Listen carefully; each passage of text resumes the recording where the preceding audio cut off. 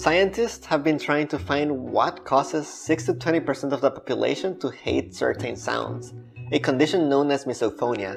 People with this condition often have a strong negative response to human sounds, with many of the trigger sounds originating from facial activity like chewing, crunching, and breathing, but also other sounds like joint cracking, nail clipping, and tapping. Research on this condition is still young, to the point that technically misophonia cannot be diagnosed as it is still not listed in the Diagnostic and Statistical Manual of Mental Disorders, DSM-5. But research is showing that misophonia is a very real mental disorder. There are now several brain scans studies reporting brain differences in people with misophonia.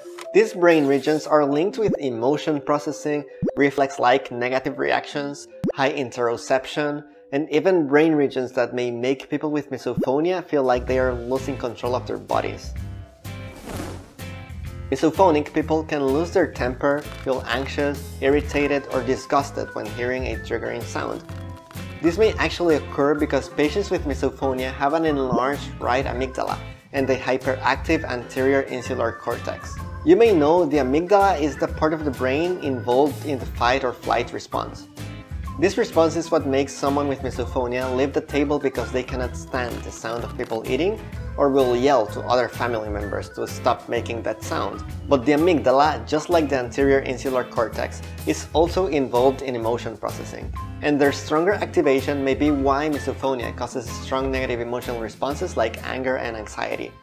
So yep, overactive brain regions involved with emotion processing? Checked. When people with misophonia hear a triggering sound, their muscles will tense and they will cringe almost as if it was a reflex. So it happens that the left part of the amygdala has higher connectivity with the cerebellum. Remember that the amygdala processes how we feel about a certain sound.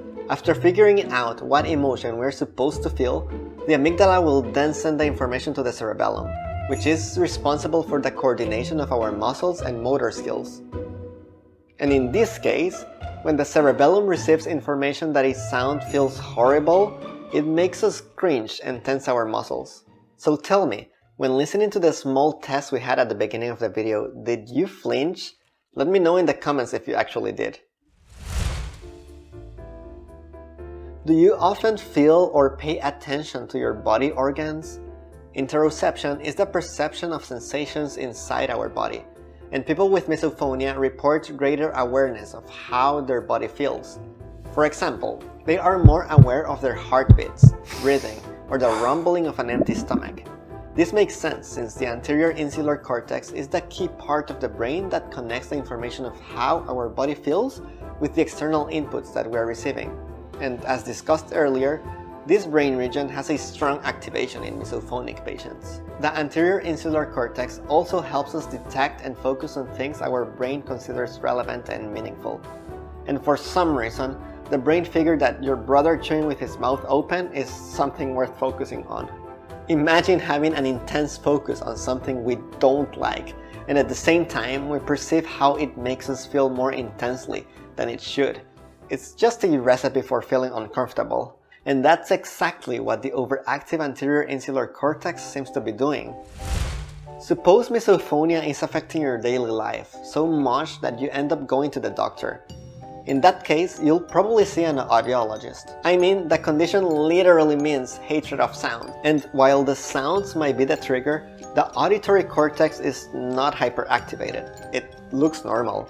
But in people with misophonia, the auditory cortex has a strong connection with the motor areas controlling the mouth, throat, and facial movements.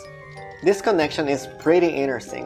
What seems to be happening in people with misophonia is that the triggering sounds activate brain regions mirroring the movements to make that sound. So for example, if we see someone throwing a ball, our brain activates the motor neurons associated with making that same movement of throwing the ball. And this is normal.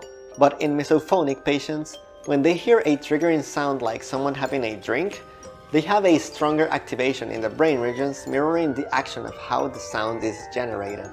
This hypermirroring might make us feel like we're losing control of our own bodies, or that our personal space is being invaded.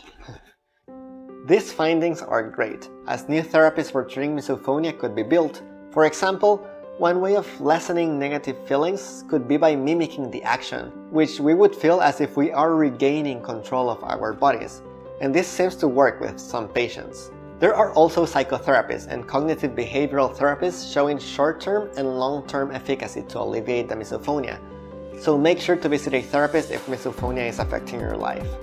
There are other functional and structural brain differences, and scientists will probably report even more, but for now I hope that I provided you with enough information to help you understand why people with misophonia have such a negative reaction towards certain sounds.